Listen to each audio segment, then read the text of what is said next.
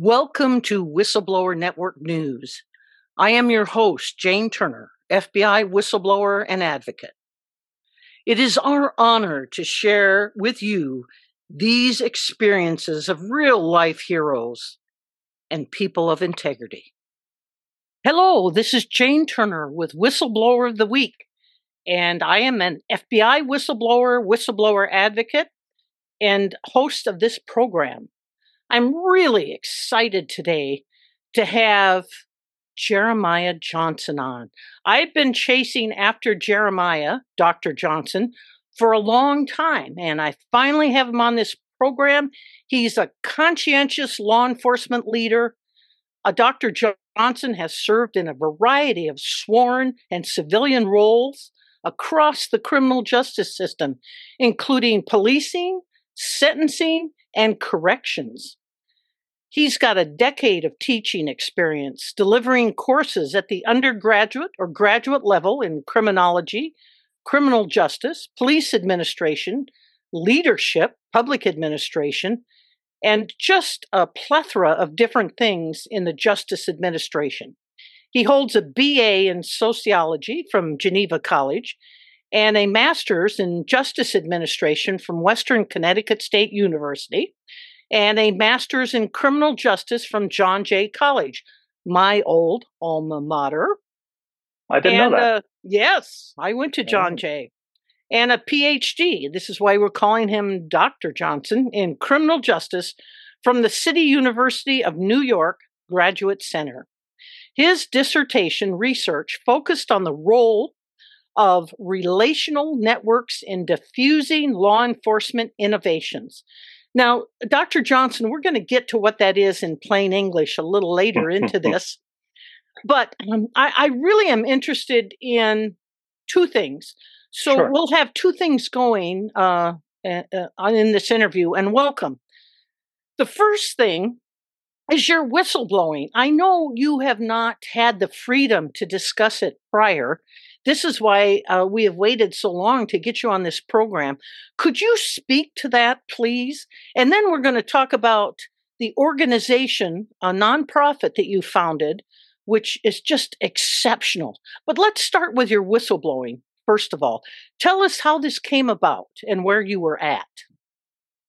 Certainly, Jane. Well, thank you for having me on this podcast of yours. I think it's a wonderful thing. And we've worked a long time together behind the scenes to highlight law enforcement whistleblowers. So I really thank you for your partnership in doing that. One of the things I really wanted to do was to call attention to the courage of whistleblowers coming from that field of law enforcement, which we share.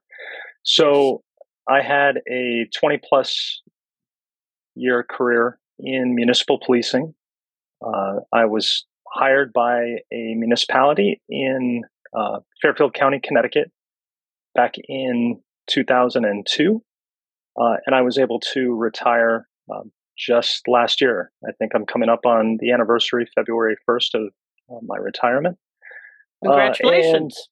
Thank you.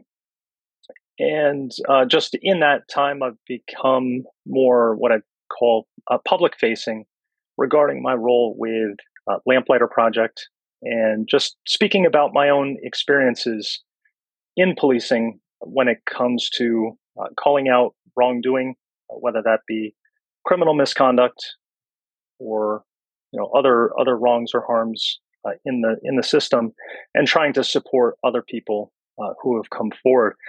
The term whistleblower is one that I have an uncomfortable relationship with, at least for me personally, because in my own experiences, I never went outside of my own organization. Perhaps in hindsight, I should have, but I also realized that likely would have resulted in the end of my law enforcement career. I did what I was supposed to as far as following the chain of command, or in sometimes jumping the chain of command in order to report criminal misconduct on a couple of occasions that I had come across in the course of my duties.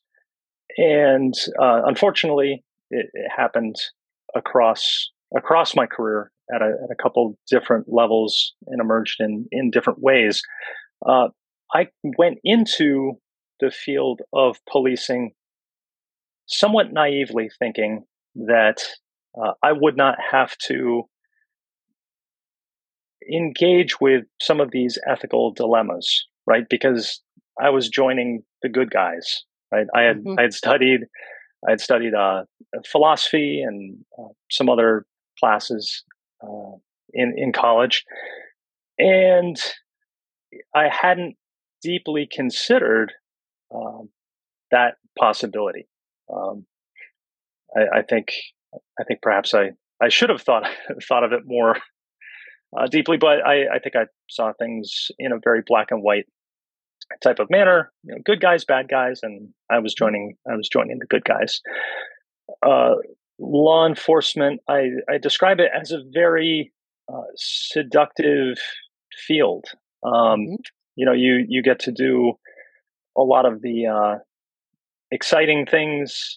They often say in this part of the country, you have a front row seat to the greatest show on earth, Hmm. and I think it was very appealing to me. I didn't come from a law enforcement family.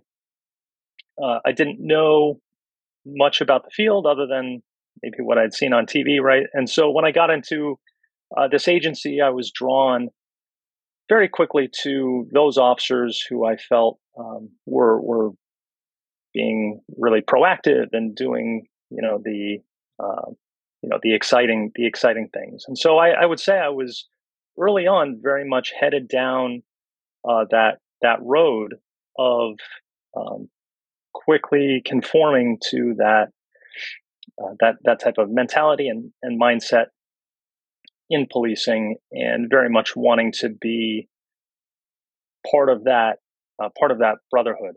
Hmm. And in fact, the one of the first times in which I encountered uh, some misconduct in the course of my duties, I was actually not forthcoming. And I think that's important to recognize and acknowledge. I was a rookie police officer working what we called a side job, an off-duty job, and there was an officer who had been out what we called injured on duty and was unable to work. And I was working essentially parking and security for a private event, and I saw him working in plain clothes at that same event. And the officer basically said, if I hear anything about this, I'll know who it came from, and Oh. basically advised me to keep my mouth shut, which regrettably I did. I do think I was feeling empathetic for his family. Maybe this guy needs money, right? Yes. But he was also essentially defrauding the town. Yes. I did happen to confide in another officer who did the right thing. I don't know what his intentions were. I think he had some sort of beef with this particular officer, and went right to the supervisor. So probably did the right things for the wrong reasons.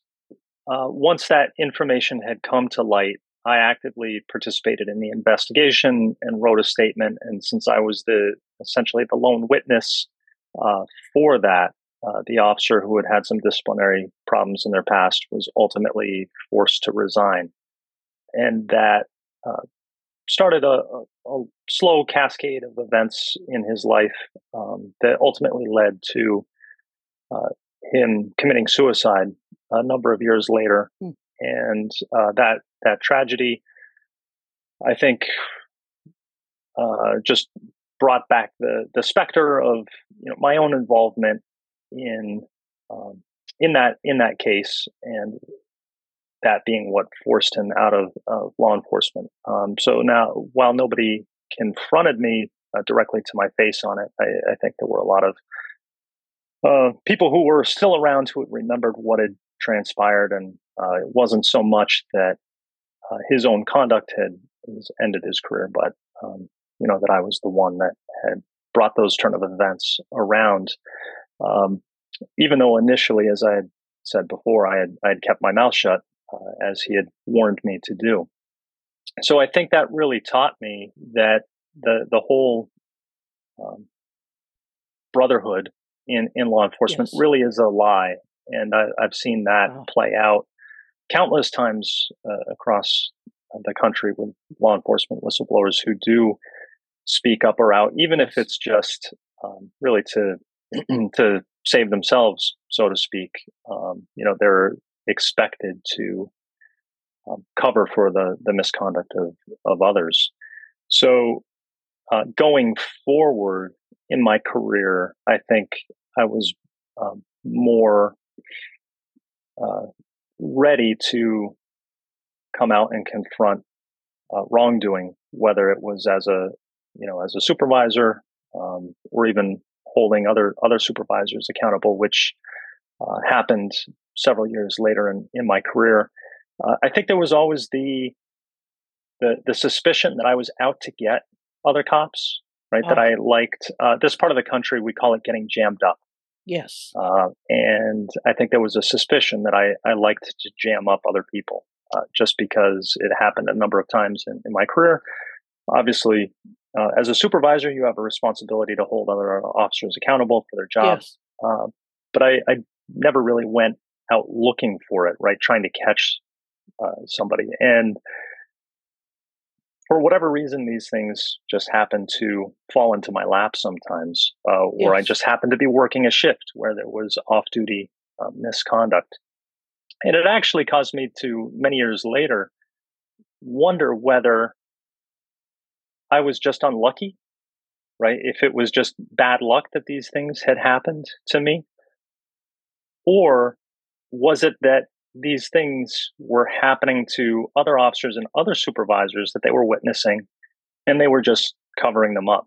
And I had spent some time going through, counseling and things like that in response to all that I experienced, and received some affirmation that yes, in fact, there had been other misconduct that had transpired in the organization that was covered up by other officers, and I just had no knowledge of it because people didn't openly share that with me. I was very much on the outside when it came to that type of information.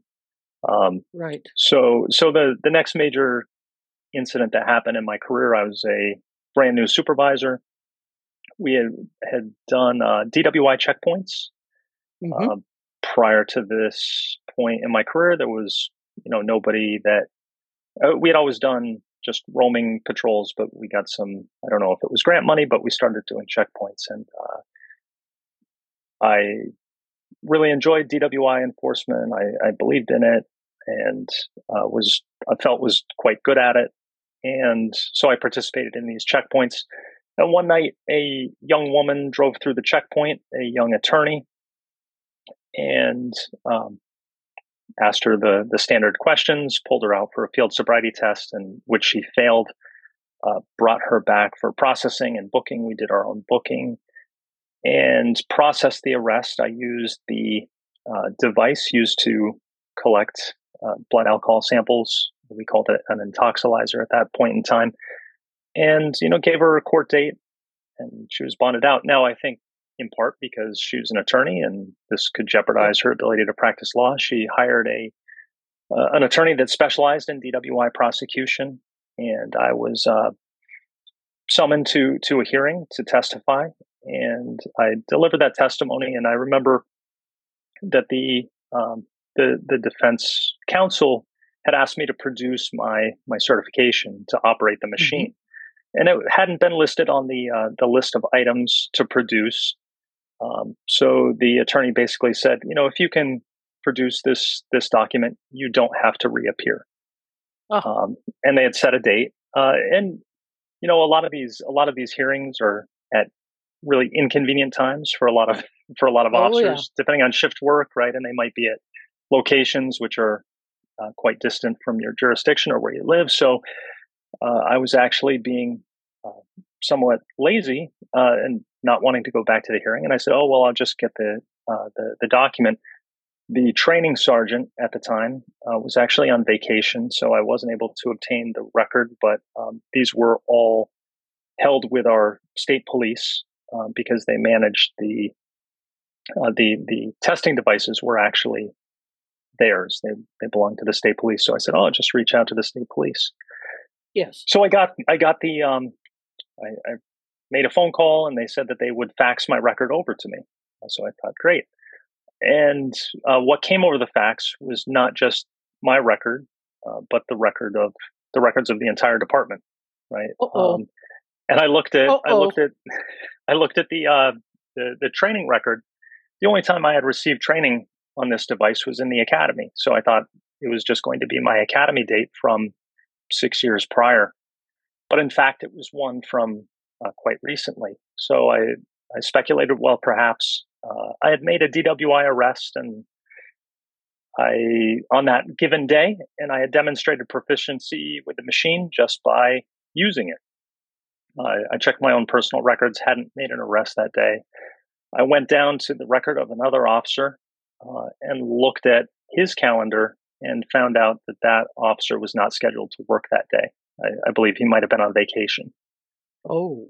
And that was just I still remember the feeling, the sinking feeling that I had, because I realized that I had stumbled across Yes.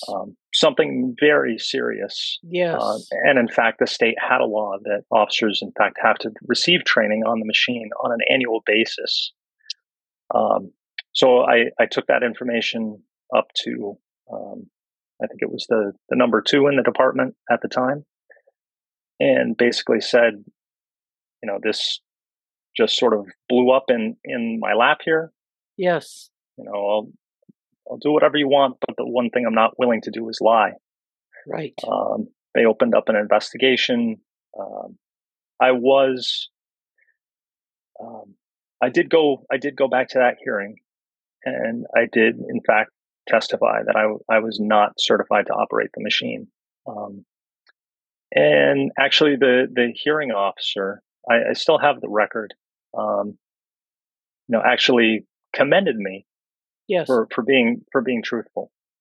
And that I think was probably one of the proudest moments of my career, because I had done a difficult thing. Yes.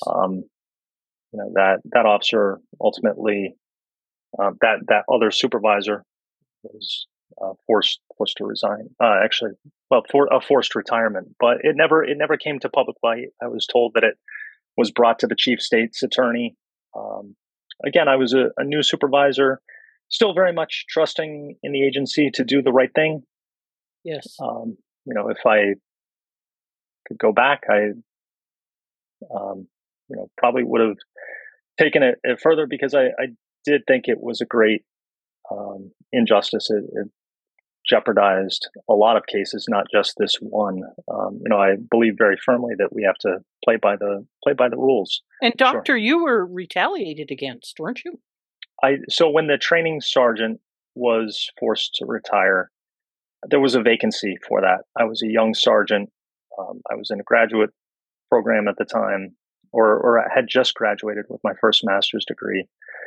I put in for that spot, and I was told directly that I could not be given that position because it would look bad, because I had gotten the prior sergeant fired. Yes, that was told in my face that they couldn't do it. So, in that sense, I believe that was a direct result of my role in reporting misconduct. So, one of the things that I would say is, I never went outside of the agency. There were times that I absolutely felt fearful of my peers.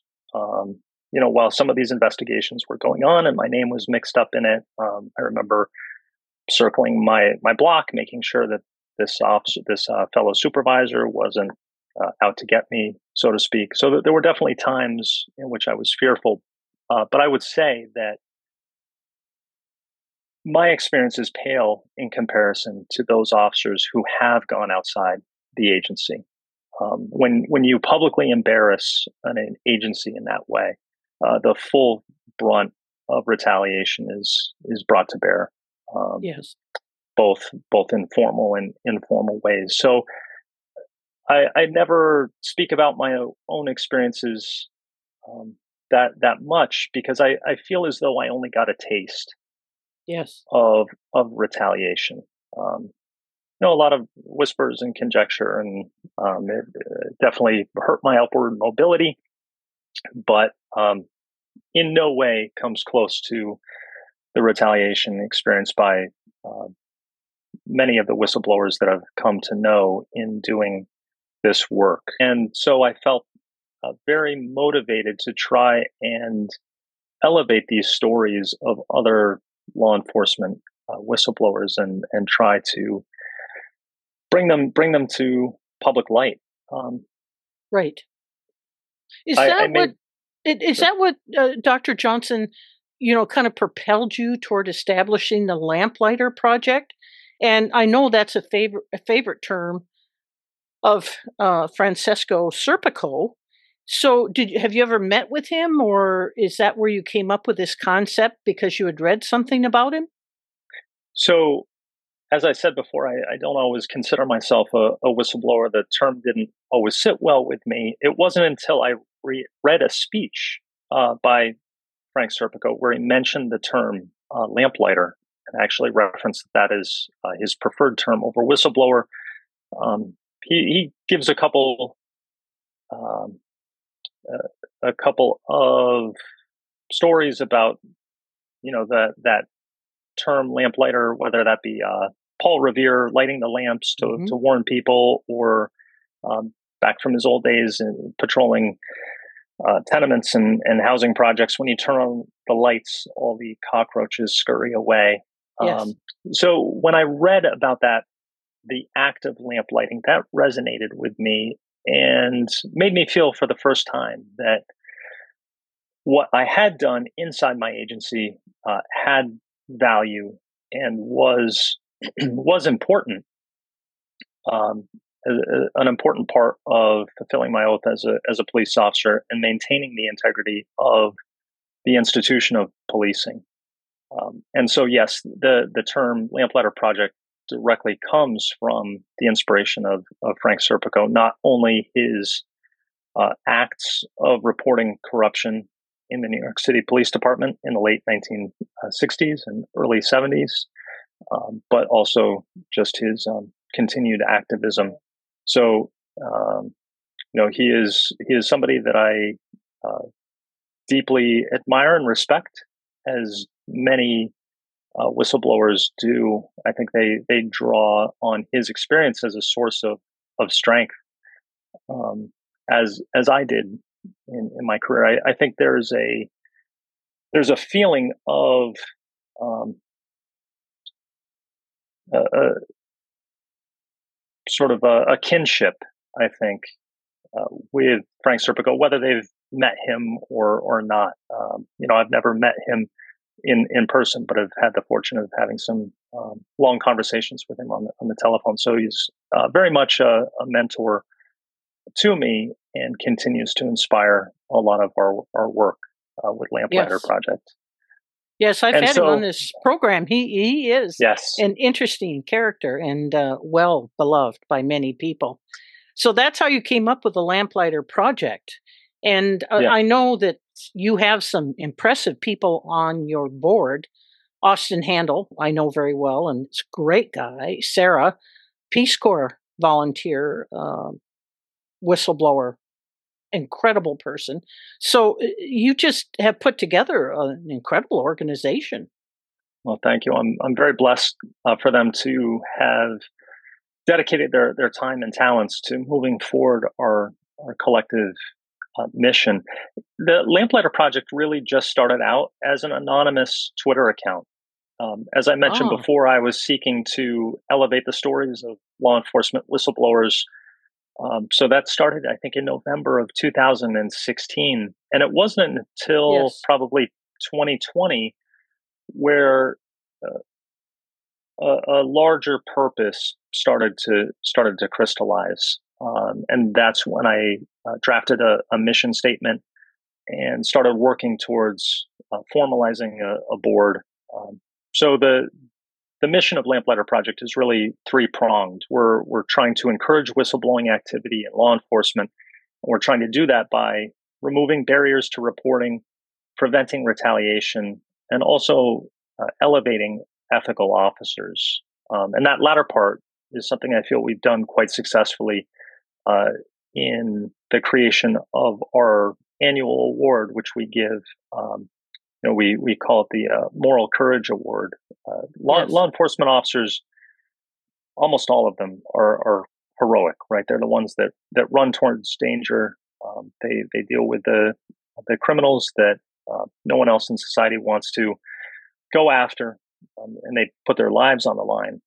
But what is much rarer is moral courage, and that's something that is almost never rewarded in law enforcement.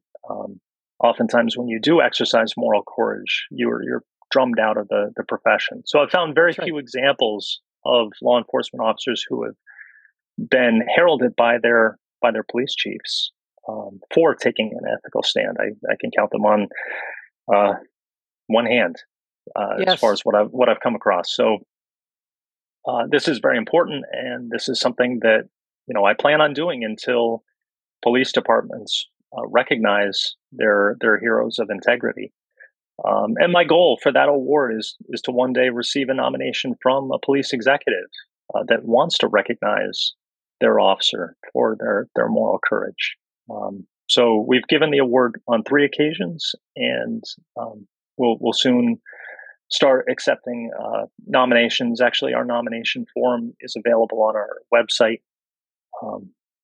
If people know of an ethical law enforcement officer. And we do try to highlight cases that are more recent, just because we feel that that's can be an important way to get a greater media attention on that whistleblower, and also help to buoy them personally.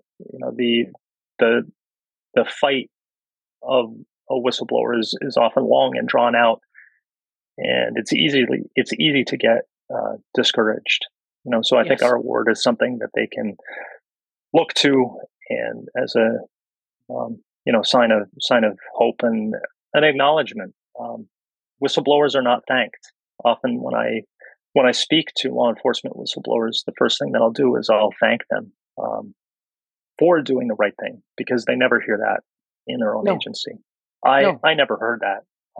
I even in a sit down with my department's number 1 and 2 brought that very fact up, and there was just deafening silence in the room.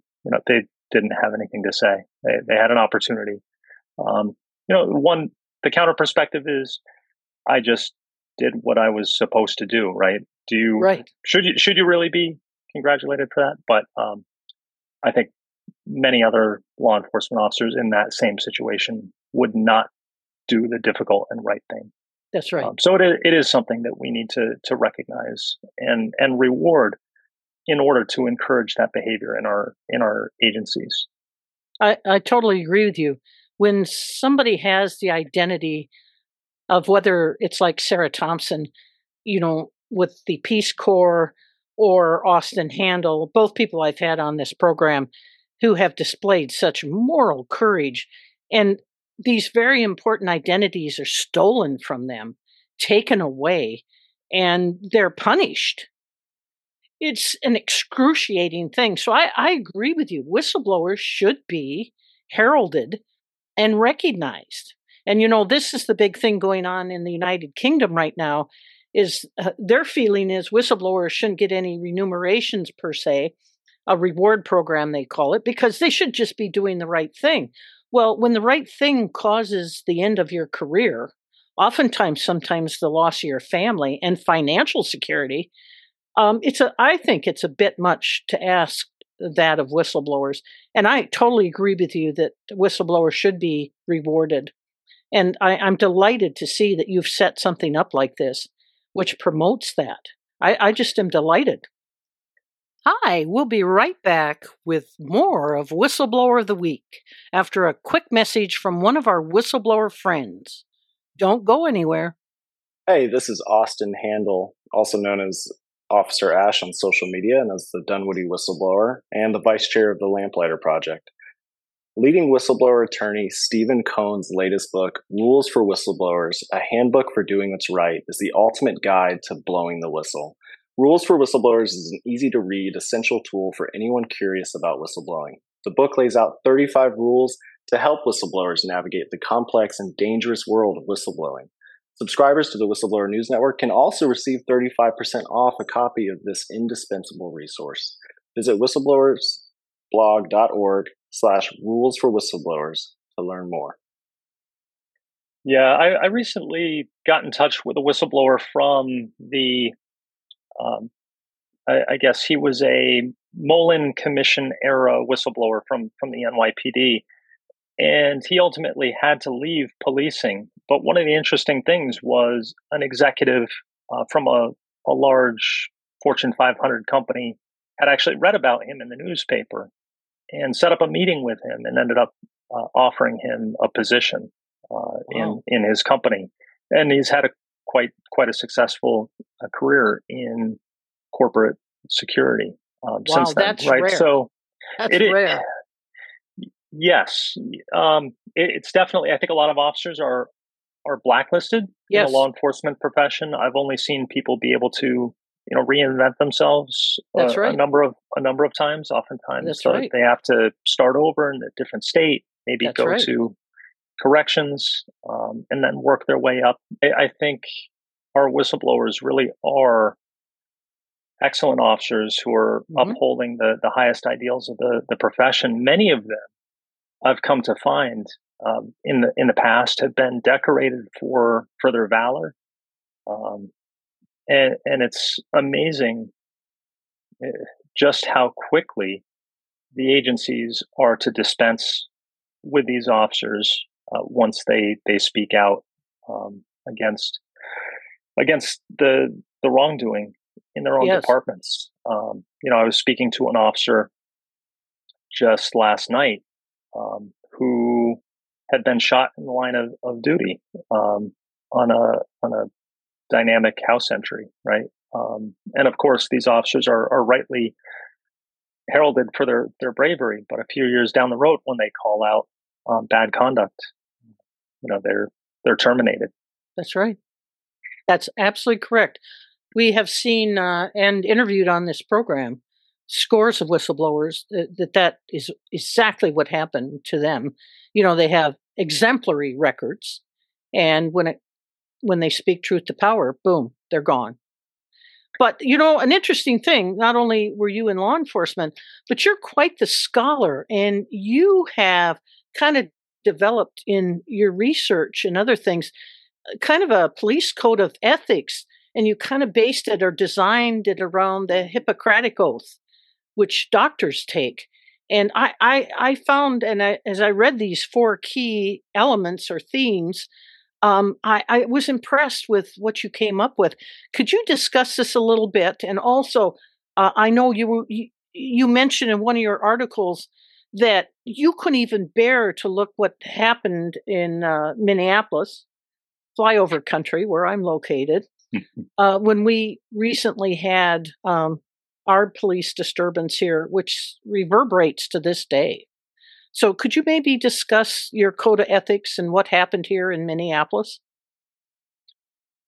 Certainly. So I think what you're referencing is an article that an op-ed essentially that I wrote in 2020 following the murder of George Floyd. Yes. And it's actually based on a piece that I had written for a policing think tank a number of years earlier, known as, now it's called the National Policing Institute. At the time, it was the National Police Foundation. And I had volunteered my time there as a policing fellow for a number of years. And I had heard one of the professors at John Jay, a professor by the name of David Kennedy, who had talked about the idea of a Hippocratic Oath for law enforcement. But he hadn't really fleshed that out. What would it look like? And as I began to research about the origins of the law enforcement code of ethics, I realized that it had not been touched in decades, probably 60 plus years. It was very much the brainchild of a couple very notable policing practitioners and scholars from the early 20th century. One is August Vollmer and his protege, O.W. Wilson. I wasn't prepared to speak on this, so I'm kind of going off the cuff here. Won't be sure if I get all the facts right, but I thought it was really interesting that August Vollmer, he actually said that police officers have a duty to essentially run out the bad cops. At that time, there was no code of ethics. And he basically said it was incumbent on the good officers to get rid of the bad. If policing was going to be held as, a respected institution, this is something that had to happen. And the first part of that was getting a code of ethics. Now, I think it probably served its time well for the era in which it came forward, but it hasn't been touched since. And it's very much focused on the old model, right? I think they talk about the relentless prosecution of criminals, sort of hunting them down, right? The old lawman type of approach. But I think what's important to realize, and why that concept of the Hippocratic Oath resonated with me, is that I learned through my doctoral studies, right, that even well-intentioned law enforcement interventions can have harmful effects, right? That often aren't considered. And so I think it's really important that we realize that there's a balance that needs to be struck, right, when it comes to policing interventions. And really the overall goal should be this idea of do no harm, right? Yes. And adopting a mindset of trying to root out those harms.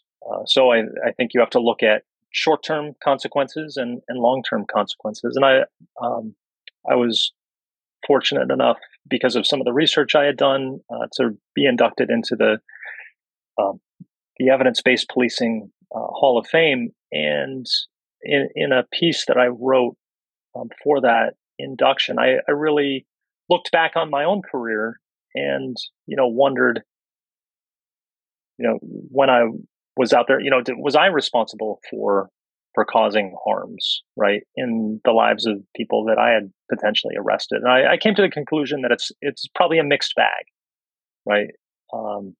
That it was probably a mixture of positives and negatives, but we don't really know, because a lot of our agencies just don't try to measure the impacts of what they do. They just assume that it's effective and it's the best. So it's really about thinking about these law enforcement interventions thoughtfully and measuring their impact in a robust type of way.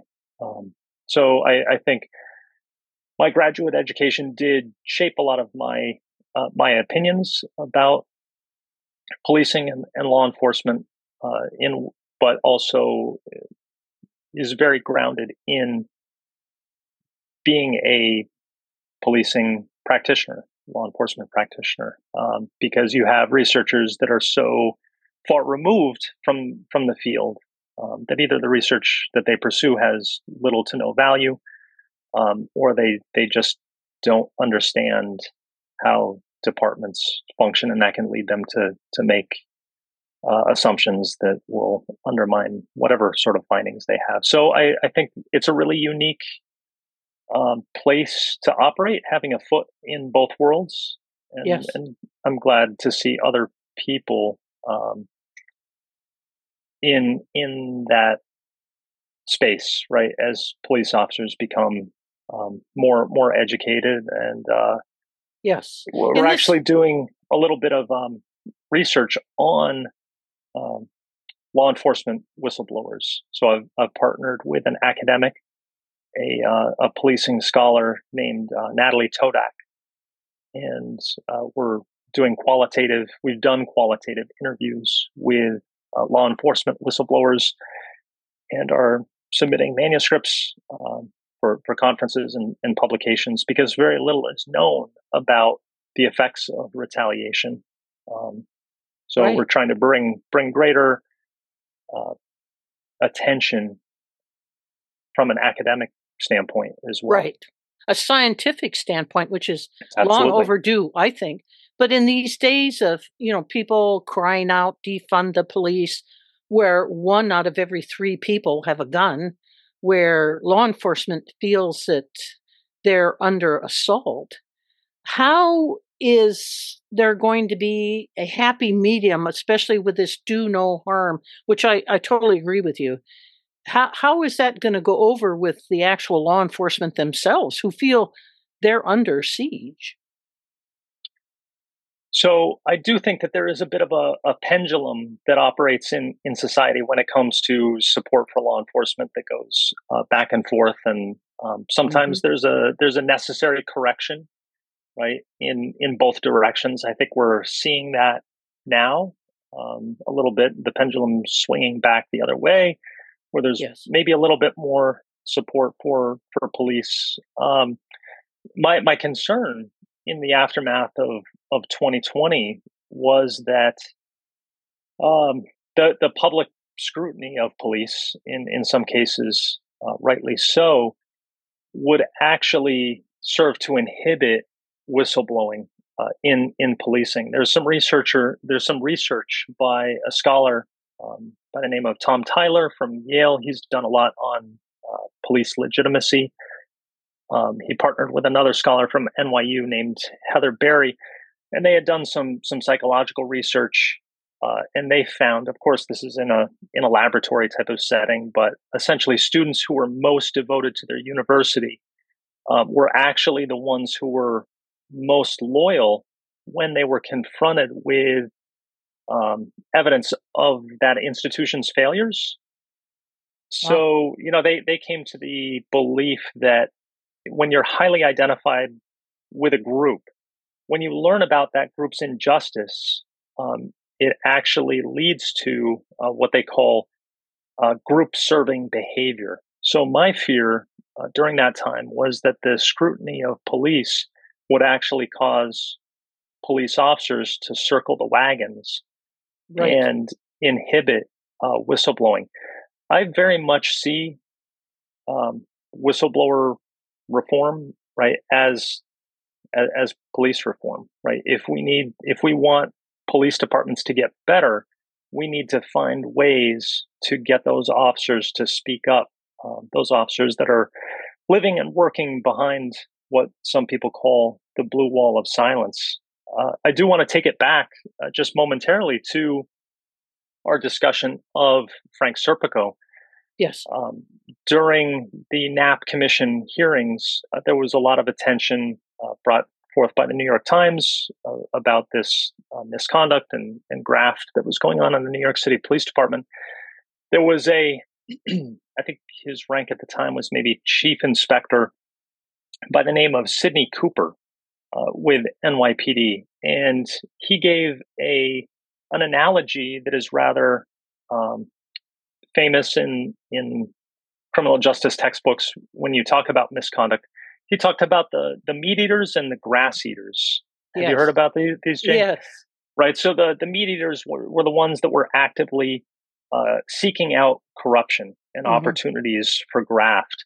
The grass eaters were more the people that were picking up the scraps. So as I understand it, back in New York City, right, if you wanted to be given a patrol car to go out on patrol rather than a foot beat, you essentially had to pay off the officer that was responsible for the assignment. Now, one of the reasons you might want a car is because that way you could make your pickups, right?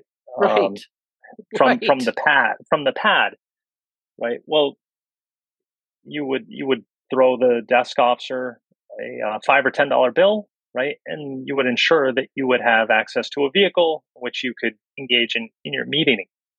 Now, Sidney Cooper, he actually identified a third group that does not get a lot of attention.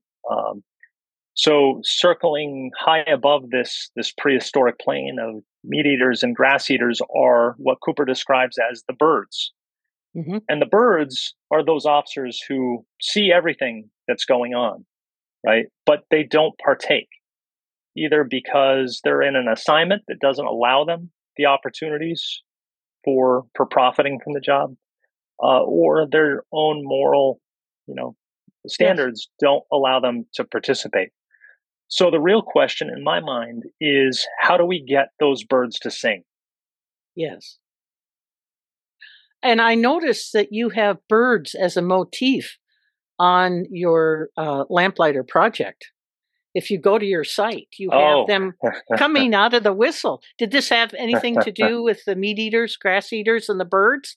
Because you have a whole flock of birds, and here's this little bird in the center all by himself. Did that come from that? No, but I'm going to say that it is. Okay, because you should say that. That's brilliant. That's brilliant. That's brilliant. So what are your future plans, Dr. Johnson? What are your plans for the future? Where are you headed personally and with your nonprofit, the Lamplighter Project? Certainly. So as I mentioned before, I was able to retire from policing last year around this time. I was fortunate enough, I think, because although my career was stymied, I was able to develop myself outside of the department, which has led to some other opportunities. I was able to move into the space of corrections. So I'm working for a large city overseeing training and professional development, which is really rewarding, and finding out some wonderful things about corrections culture, but also realizing that there's a need for our work to potentially expand to support corrections whistleblowers, because they see a lot behind the pillars of stone and gates of steel that does not always make it out into the public light, and there's a lot of injustice that does go on behind the bars. So although our focus is specifically on municipal and county and state policing, we are what I consider a law enforcement whistleblower organization. So, we do engage, with federal agents from time to time, and also some corrections folk that speak out. So, I would like to see us expand in that direction, and I think eventually one day even moving beyond the borders of the United States. I know your own organization has been doing some work around the world. Policing culture, just from the nature of the job, I think encourages these types of, this group identity and group behavior that tends to silence wrongdoing. So, we've even had people reach out from as far away as Australia, right, about whistleblowing behavior.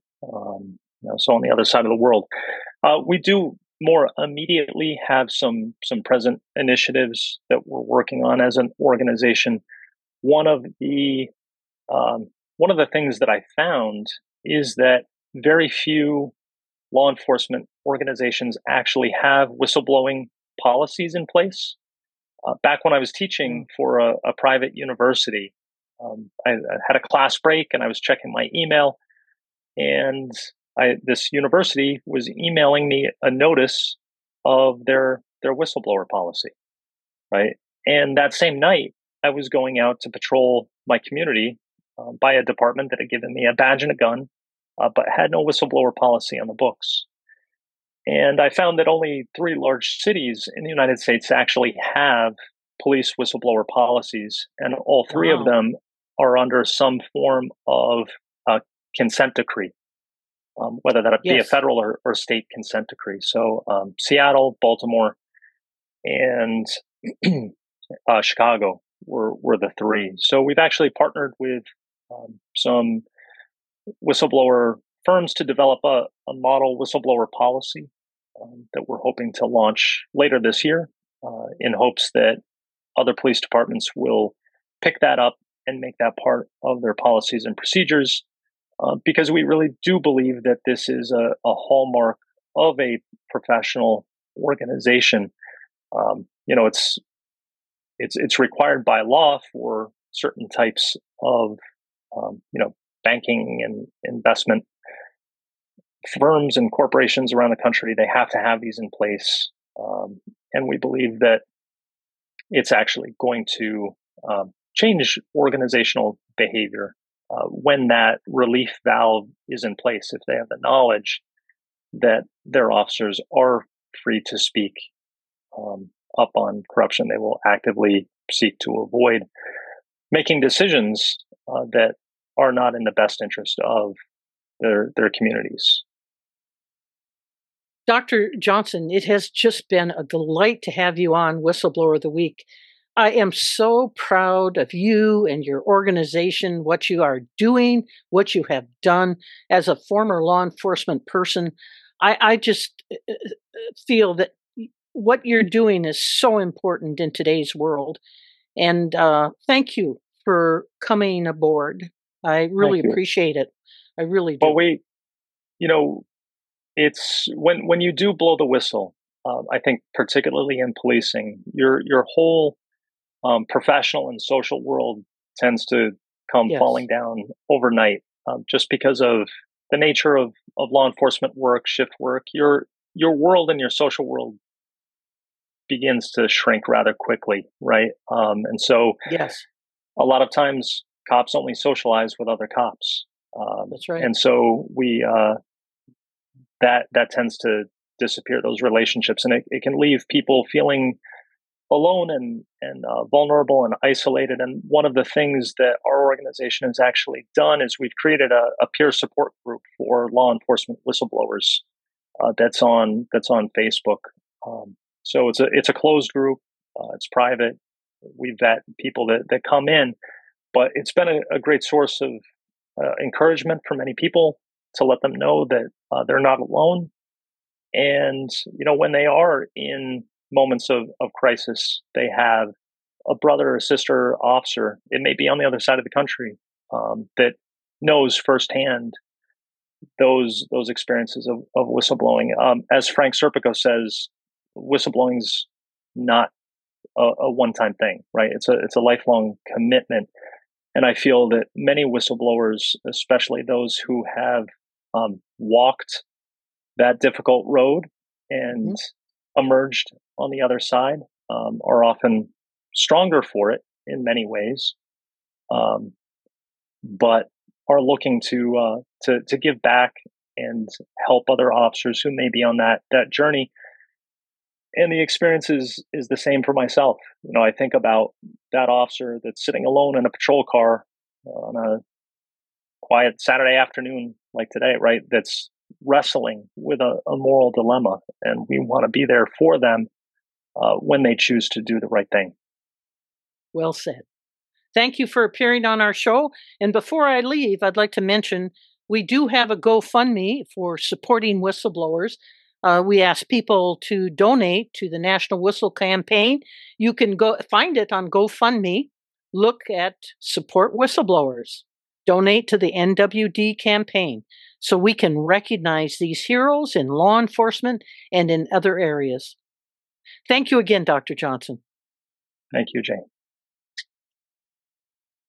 Thank you for listening, and please don't forget to like, comment, and subscribe. If you want to read more whistleblower stories, go to www.whistleblowersblog.org. Music by Rachel Kilgore.